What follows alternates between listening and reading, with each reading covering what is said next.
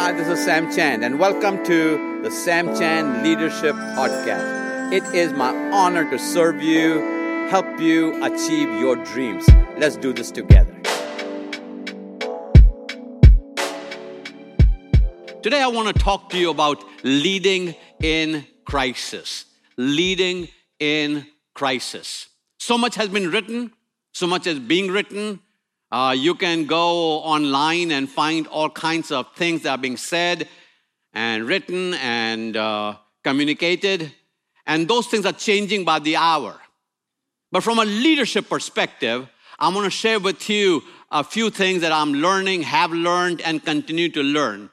The first thing is, leading in crisis is different from leading in normal times. Just my coming to you online exclusively is a different way of doing things. So leading in crisis is different than normal times. And we have to learn as to what is around us. Someone much smarter than me said this: never waste a crisis. But that they were simply saying, if you don't learn with what is going on, then you will have bypassed a learning opportunity in your life. Number two is accept your feelings and the feelings of others around them. Because see, acknowledging your humanity is not denying God's divinity. I want to say that again. Acknowledging your humanity is not denying God's divinity. You have your feelings. There'll be feelings of uncertainty. That does not mean you don't have faith. You'll have moments of doubt. That does not mean you don't believe in God. Your feelings are your feelings. We were created with feelings. We don't deny our feelings. We don't live in a vacuum. We are who we are. We are human beings. And at this point, anything that you turn to in the media is going to tell you how bad it is. And it is bad. However, when all those come at us, we have to say to ourselves, I'm feeling this way. But that does not negate who God is. Your feelings are your feelings. And if there are people around you who have feelings that are not going along with yours, or they might be feeling worse than you're feeling, or they may be more despondent or more pessimistic or more negative, don't be down on them. People's feelings are their feelings. So accept your feelings, accept the feelings of others. During crisis, people have four needs. People have four needs during crisis. Number one is the need for clarity. Tell me clearly what is going on. What do you know that you can tell me with clarity?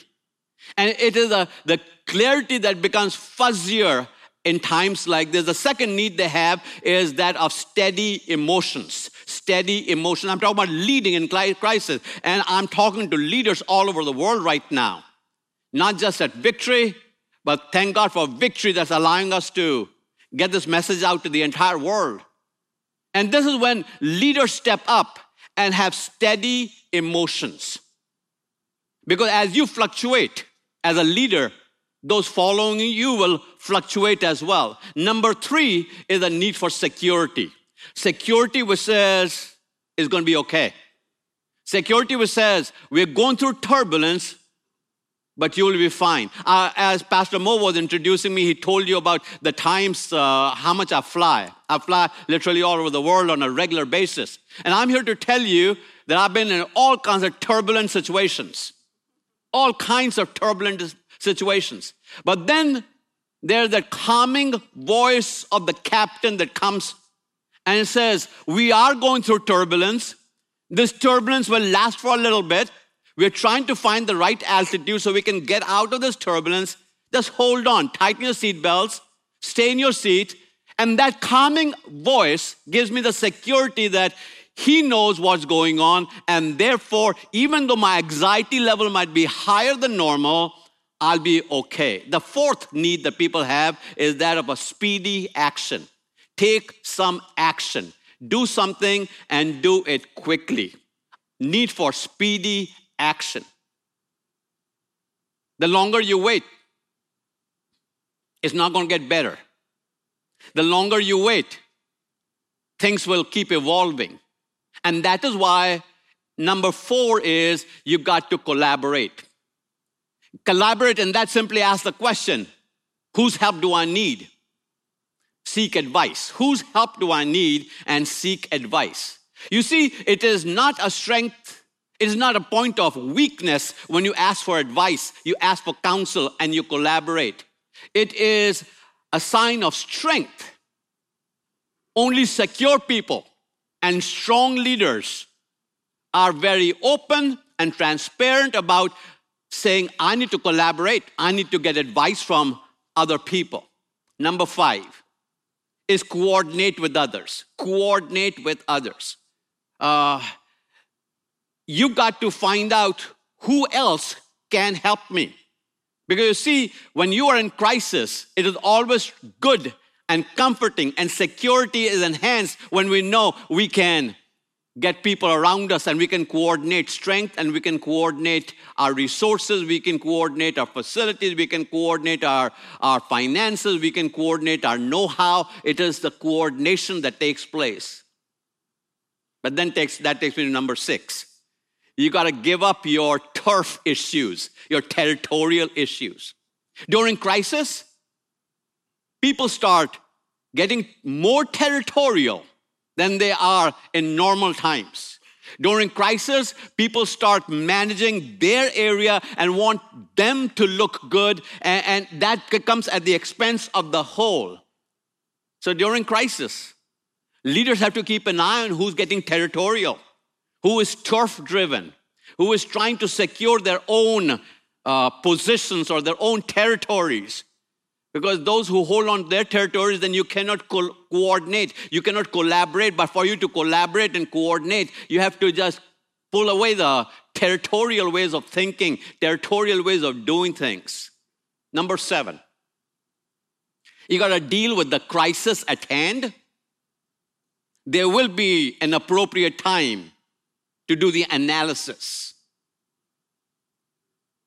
This is not the time to delve into the analysis. There will be an appropriate time, because if you don't analyze, you don't learn. I get that. But right now, it is time to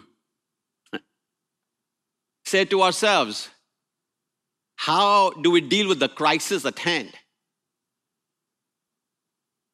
If I go into the doctor with a broken arm, that's what needs to be fixed. Now, how I broke it, what I should not have been doing, how it happened, we will deal with that. We will ask that. We will work on that. But right now, there's a crisis that needs to be taken care of. So as a leader, you have to ask yourself, am I going to delve into analysis and miss out the timing on this because every crisis becomes time sensitive? Or are we going to focus on the crisis at hand and deal with that? Number 8, be a peacemaker. Be a calming voice in heightened emotions. Be a calming voice. I want to say to Victory and all the Christian believers especially who are watching me right now, it's applicable to everybody, but especially to Christian believers. God has placed you in certain environments. You are there on purpose. You are there on appointment. And you have to be that voice that is the calming, stabilizing, secure, positive, future-thinking voice. This is the time that we speak life. This is the time that we speak into people's lives what has been spoken into our lives. So crisis demands the following things. It demands creativity, new ways of thinking. How we've done it will not necessarily work again. It demands flexibility. Flexibility as to, I know I used to do it like that, but now I have to do it another way. I was resistant to it then, but now I have to be open to it. Number 3, I have to be fluid. What's happening right now, me coming to you online? A few days ago, there were going to be many people in this great auditorium at Victory Church in Norcross, Georgia. But right now, I'm coming to you online. It's the fluidity of being able to say, okay, this is how we need to adjust ourselves and make things happen. Number 4, it needs inspirational leadership. Crisis needs inspirational leadership. Leadership that's not going to bring people down, but bring people up. Without denying the reality, we still have to proclaim what we know. And what we know is that God is in control. Because see, in crisis times, you really find out if you really believe the theology that you say you do. During peacetime, it is easy to lift up our hands to proclaim Jesus. During peacetime, it is easy to say, I'm blessed to be a blessing. During peacetime, it is easy to feel what we feel, but it is during times of crisis that you really get tested as to, do you really believe what you have been saying, what you've been preaching, what you've been practicing? Is your theology strong enough to withstand the crisis at hand? Number 5 is the need for transparency. Transparency. People know when you're holding things too close. People know when you're not telling them everything. People are not as naive as you think they are. People are quite intelligent. They have a very good sense about what is going on. So be transparent, because when you're not transparent with people, you are losing leadership equity. And when you lose leadership equity, then leading in crisis becomes doubly difficult. Number 6 is during crisis, you need a team. You need a team. You can't do this by yourself. You need a team that will come together and work together as a singular unit going forward. Number 7, people need solutions. Crisis demands solutions. Now, the solution may be not long-term, but a solution all the same. Because the question is, what are we going to do? What are you doing? What do you want us to do? What are we going to do? Solutions. We know there's a problem. But leaders are being asked the question. I'm talking to leaders right now. Leaders are solution producers. That is how you got into the leadership position you're in. Because somewhere early in your leadership journey, you had a need and you solved it, and somebody observed that you solved it, and you gave another solution. And next chapter of your life, you gave another solution. Next chapter of your life, gave another solution, and more solution, and more solutions, and more solutions. And as you kept giving solutions, you kept rising up.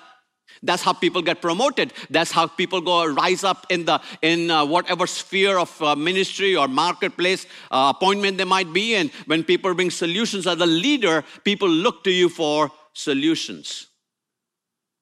Number 8, people want you as a leader to be prepared. They want you to be prepared.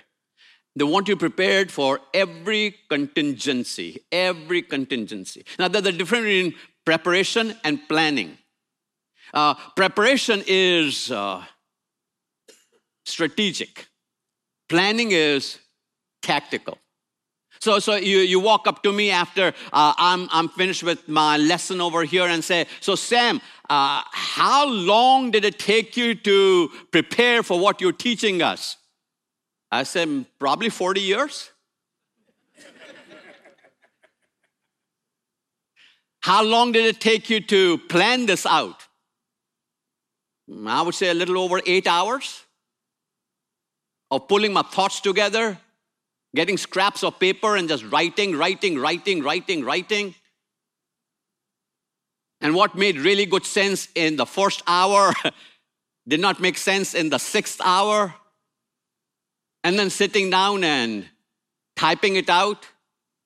And then sending it to Pastor Dennis for approval. Because this is not another vanilla leadership lesson. This is strategic at a very momentous time in the life of this globe. Everybody alive today has never, ever seen, experienced what we're experiencing right now. This is totally unprecedented, totally unknown charter territory. So, preparation and planning. People don't expect you to have a plan. but they do expect you to be prepared. And under that, finally, conflict. You got to know that there will be conflict. So what is conflict? Let me define conflict for you. The distance between expectation and reality is known as conflict. Let me say that again. If this is expectation and this is reality, the greater the distance, the greater the conflict. So when people have this expectation of you as a leader, and reality is pretty close to it, conflict is minimized. But if people have this expectation of you as a leader, and reality is over here, there's momentous gap and greater conflict. So you need to know that your decision, whatever decision you make, in crisis time, regardless of what decision you make, there'll be some people who will agree with you and some people who will disagree with you. It is just the nature of crisis, because crisis pulls out emotions from us that normal times don't. So there'll be agreement, there'll be disagreement. And doesn't matter how well you say it. Leaders, listen to me here. Doesn't matter how well you say it, how well you write it out, you put the comma in the right place, you pause at the right moment, you look in the camera in the right way, you use the right words, you can do whatever you want to. I want to guarantee you one thing, you will be misunderstood.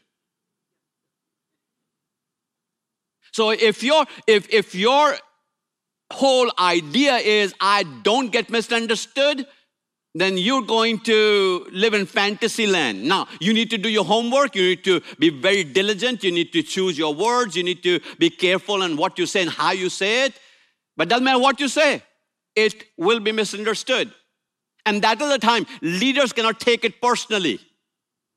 I'm trying to help you understand. When people misunderstand what you're saying, what you're doing, your decisions, don't take it personally. I know you can't help but take it personally, but try to be as Teflonish as possible, because you see, it is the nature of crisis that elicits that kind of conflict. You'll be misunderstood. And there'll also be levels of suspicion. Suspicion. Is he really saying what he means? Are they telling us everything? Maybe they know something we don't know. And then there'll be resistance. There will be resistance. Because see, change imposed is change opposed. I want to say that again. Change imposed is change opposed. There will be resistance. I also had to learn through times of crisis that everyone hears and sees things from their perspective and their own experiences. Everyone sees life from the chair they are sitting in. So when there's a crisis, it immediately gets interpreted to what happened previously. So right now, for example, because of the difficulties that we are going through and will go through, our perspective is to reflect back on the most recent recession. If you're reading and watching media, they are talking about what other times happened and so on and so forth. So we cannot help but be reflective and rear view oriented rather than windshield oriented.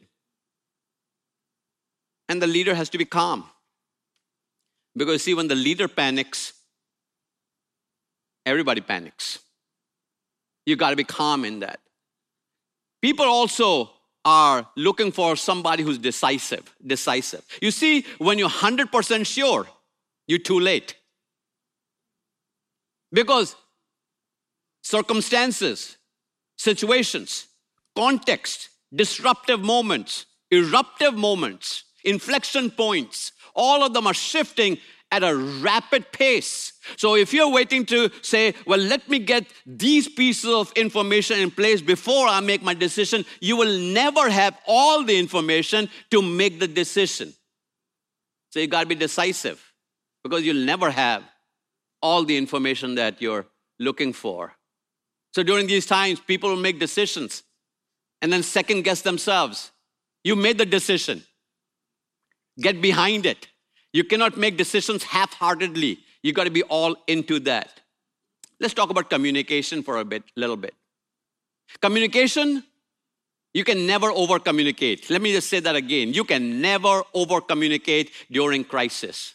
And communication is a cascading strategy. If you could think of a pyramid, a triangle, the top would be your top leadership of your organization. The bottom here would be everybody else. And then there are layers. There are layers in every organization. Doesn't matter how flat your organization is. Doesn't matter how hierarchical your organization is. There are going to be layers in there. And you got to be careful that communication is cascaded down. Because if you are over here and communication jumps over the people in the middle and goes directly over here, then these people are going to lose confidence in you because you bypass them. They can only feel disrespected, dishonored, and disempowered.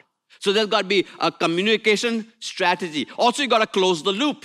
That means during crisis, you have an assignment, you do that, and you let your superiors or those you are reporting to know that you have done it, or you are doing it, or you're in process. You got to constantly be closing the loop. And that frees up the space in the mind of the leader that things are getting done. They don't have to chase after you. They don't have to chase after those things, but those leadership loops are being closed all the time. Communication needs to be clear and precise. Clarity and precision. But here's what you have to understand. You're communicating intellectually, but during crisis, everyone is hearing it emotionally. You are speaking academic words, planned words. You might be reading off a teleprompter. You have notes in front of you. So you are speaking intellectually, academically, from your mind, but it is being heard from the heart, from emotions and feelings. You can control your decisions, but you cannot control the responses of the people. A lot of times leaders feel like, I have made a decision and now I also want to control how people feel about it, think about it, respond to it. You cannot do that.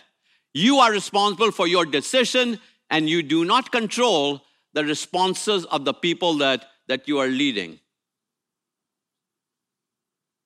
Here's another one. Often leaders in their quest to play it safe, cover all their bases, create more questions and uncertainty, and leave and communicate in mumbo jumbo. And with that comes fuzziness. I've been around crisis for over 3 decades. That's what I do. I'm a fireman. If there's a crisis in an organization, I get that call. All over the map. Marketplace, ministry, regardless. That's what I do. Or part of what I do. And it's amazing how leaders can create fuzziness when clarity is needed, because they want to talk in such a way that everybody will like them, everybody will agree with them. I want to say to you, as a leader, you got to find your message, say it with precision. Leaders need to be brave. It takes courage to be a leader. Leaders need to be brave and not make it about themselves. Because see, leadership is not for mamby-pamby people. Not for the weak-kneed. It's not for people who get easily offended. It's not for people who want others to like them. It's not just for people who are looking for a popularity contest. You got to be brave. As a leader, you have made difficult decisions and you will make difficult decisions. It takes courage. You also have to take responsibility. It may not be your fault, but it's still your responsibility. I'm going to say it again. It may not be your fault, but it is still your responsibility. It may not be your responsibility as to why the crisis happened and how it happened, but it is now your responsibility to lead through it. work through it, collaborate through it, coordinate through it, lead people with security and with assurance. My 10th point. Provide people a safe place to talk. That's what leaders do. They provide people a safe place to talk without simplistic answers. Without simplistic answers. This is a complicated situation we are working through. And in the future, you'll have other complicated situations too. But people need a safe place where they can dialogue about it. Number 11, don't make an enemy list.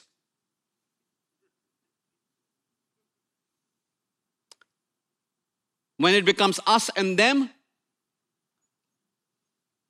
we become self-destructive. We implode on ourselves. Listen to me, my dear friends. We are all in this all together. It does not discriminate between rich and poor. There's no us and them. There's no enemy and no friends. It's all us. Don't make an enemy list. Number 12. Don't draw premature conclusions. Life is not that linear. Don't be jumping to conclusions. For some people, that's the most exercise they get is jump to conclusion, jump to conclusion, jump to conclusion.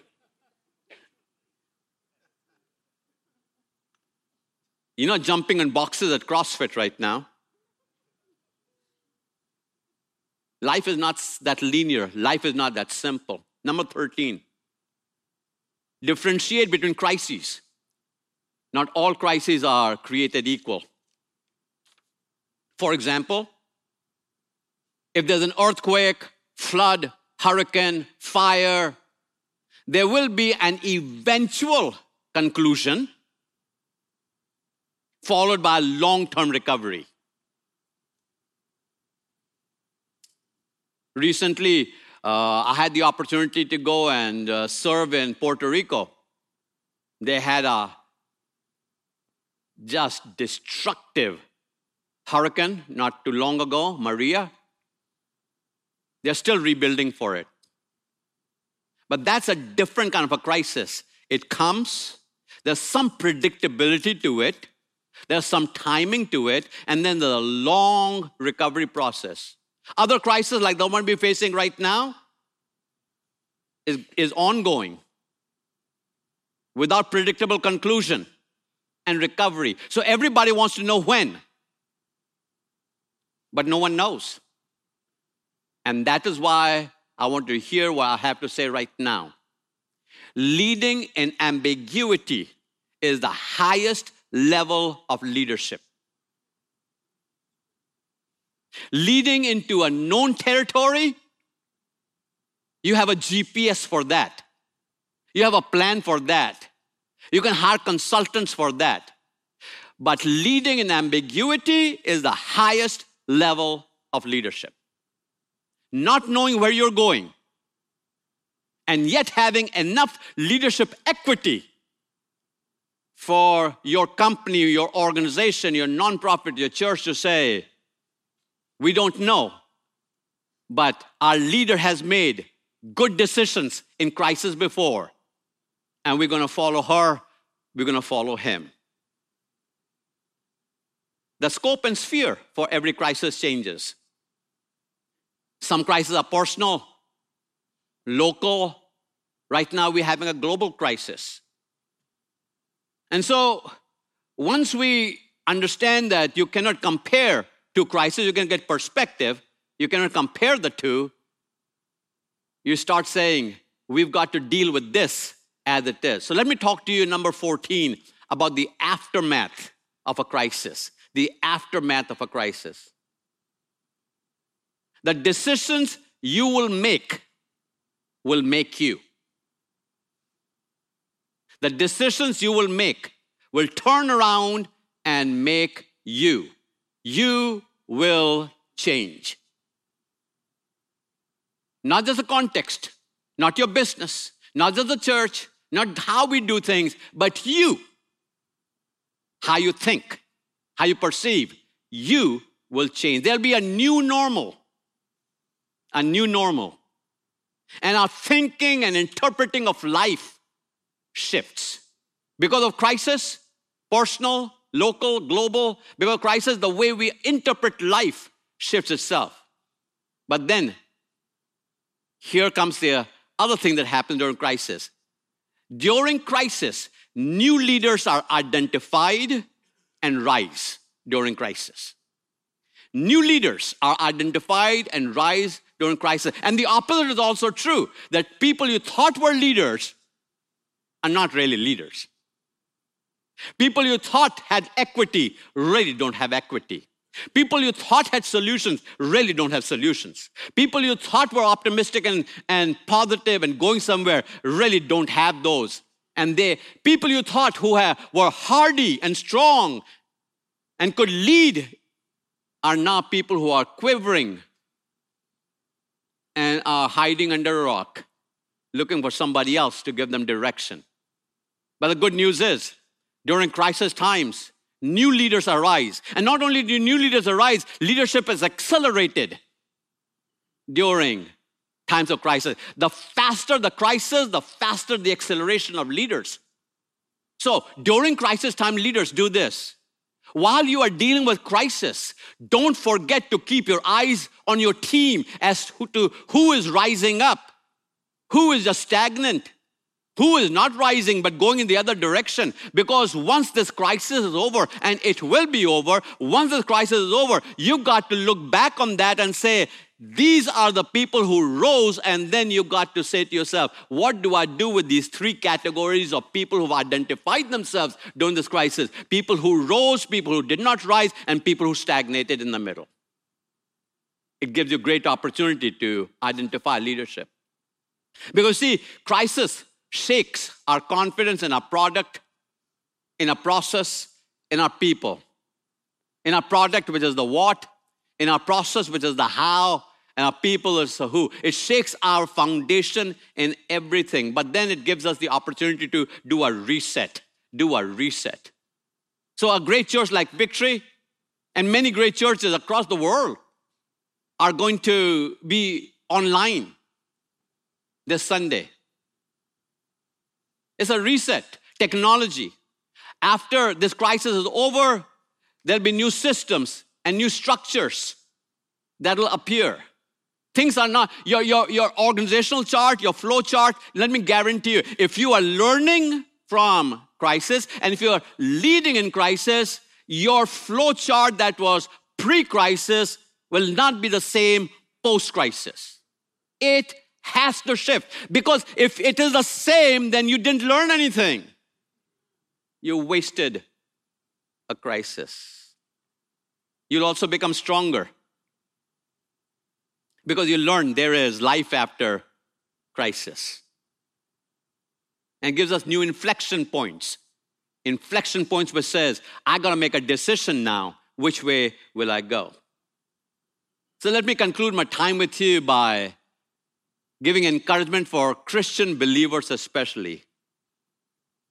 Number one, pray. Pray. Not perfunctory prayers. Pray. Pray for the crisis. Pray for your leaders. Please hear me. Pray for your leaders. Leaders are making momentous, consequential, long-term, futuring decisions. Pray for wisdom. Pray for grace. Pray for peace. Pray for joy, because Nehemiah says in a crisis time, he reminded the people when he's rebuilding the walls of Jerusalem, he said, for the joy of the Lord is your strength. Pray for your leaders and pray for everyone who's affected by the crisis. Because this is a time where we can present Christ in a way. Because see, everybody is looking for a savior, aren't they? At this time, everyone's looking for a savior. Maybe a savior with a small s, but we can present them with a savior with a capital S. Present Jesus to them. This is a time for Christian believers to build connections. There are people in your neighborhoods, people on the job, people in church They just need to know somebody's praying for me and build community. This is time for Christian believers, especially everybody, but especially Christian believers, to reach out to others with compassion. Christ, community, and compassion. That's what believers do. Because you see, how the church and believer respond to crisis is the biggest witness to the world. How a believer responds to a crisis has to be different than how a non-Christian believer responds to a crisis. If I, as a believer, go into panic mode and hyperventilate, the sky is falling, don't know what I'm going to do, and my unbeliever neighbor is going through exactly what I'm going through, so what's the difference? Oh, this is a great moment for the church to differentiate itself by saying, I really do believe as a Christian believer that God is in charge, that He is Lord, He is King, and He has everything under control. I don't see it, I don't sense it, but I can trust Him in the middle of the storm. So how do we do that? How do we answer the questions? Let me illustrate that through Jesus at the age of 12. Luke chapter 2, verse 46 and 47. Jesus is at the age of 12. His parents have lost him on the trek back from Jerusalem. They find him after 3 days. He is surrounded by the academia of the time, the lawyers, the doctors, the attorneys, the professional people are surrounding him in the temple, and Jesus is there. And this is what the Bible says. Luke chapter 2, verse 46 and 47. It says this, and it came to pass that after 3 days, they found him in the temple, sitting in the midst of the doctors, both, number one, hearing them and asking them, number two, questions. And all that heard him were astonished at his, number three, understanding. And finally, number four, his answers. We see Jesus in the middle of the academia of that time doing four things. Number one, hearing them. Number two, asking questions. Number three, understanding the situation. And number four, giving them answers. You see, you have to earn the right to give answers. And how does a 12-year-old young man in a Jewish context earn the right to be heard by the high echelon of that society, especially when children had no place speaking to them?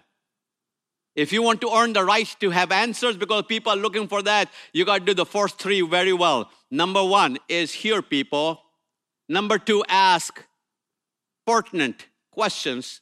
Number three, try to understand their context, and then you can have the right to answers. Probably if there's one individual in the Bible who went through the most difficult time in his life as a human being, would be Job. The book of Job, chapter 1, starts off with not just one crisis. Crisis, bam, bam, bam, bam. And everything he belonged went away. His children were killed. Everything that he was a wealthy man. Everything that he was in one day's time was wiped away. One day's time, everything was gone. So what do you do when you have that kind of a crisis? Let me read to you from Job chapter 1, verse 20 and 22. It says this, then Job arose and rent his mantle and shaved his head and fell down upon the ground and worshipped and said, naked came out of my mother's womb, and naked shall I return thither. The Lord gave and the Lord has taken away. Blessed be the name of the Lord. And all this Job sinned not, nor charged God foolishly.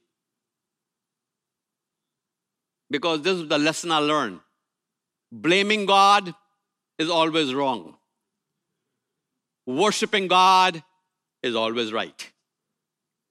Let me say it again. Blaming God is always wrong. Worshiping God is always right. I want to invite you as a leader to become the Job type worshiper who knows that he is king over all. Let me pray with you. Thank you, God, for who you are. Thank you, God, for teaching us through life. Thank you, God, for reminding us that you are sovereign, you're high and lifted up, and yet you are touched by the humanity of the world we live in. Lord, I pray right now for the literally billions of people on this planet who are being touched by the crisis we're facing right now. I pray that your Spirit will bring peace, calm, assurance, and I also want to pray that you will stop this calamity because only you can. I pray for believers all over the world to actually practice what we believe as believers. I pray for the church to be the church, a shining beacon, a lighthouse that is high and lifted up. I pray for pastors and leaders of our Christian communities worldwide that they will lead with courage, not their courage, but supernatural courage. May they feel your anointing in ways they have never felt before in their lives. May strength arise in them. May you stand up strong and tall and big and powerful in their lives. That your word be proclaimed and that we can live by your word. In Jesus' name we pray. Amen.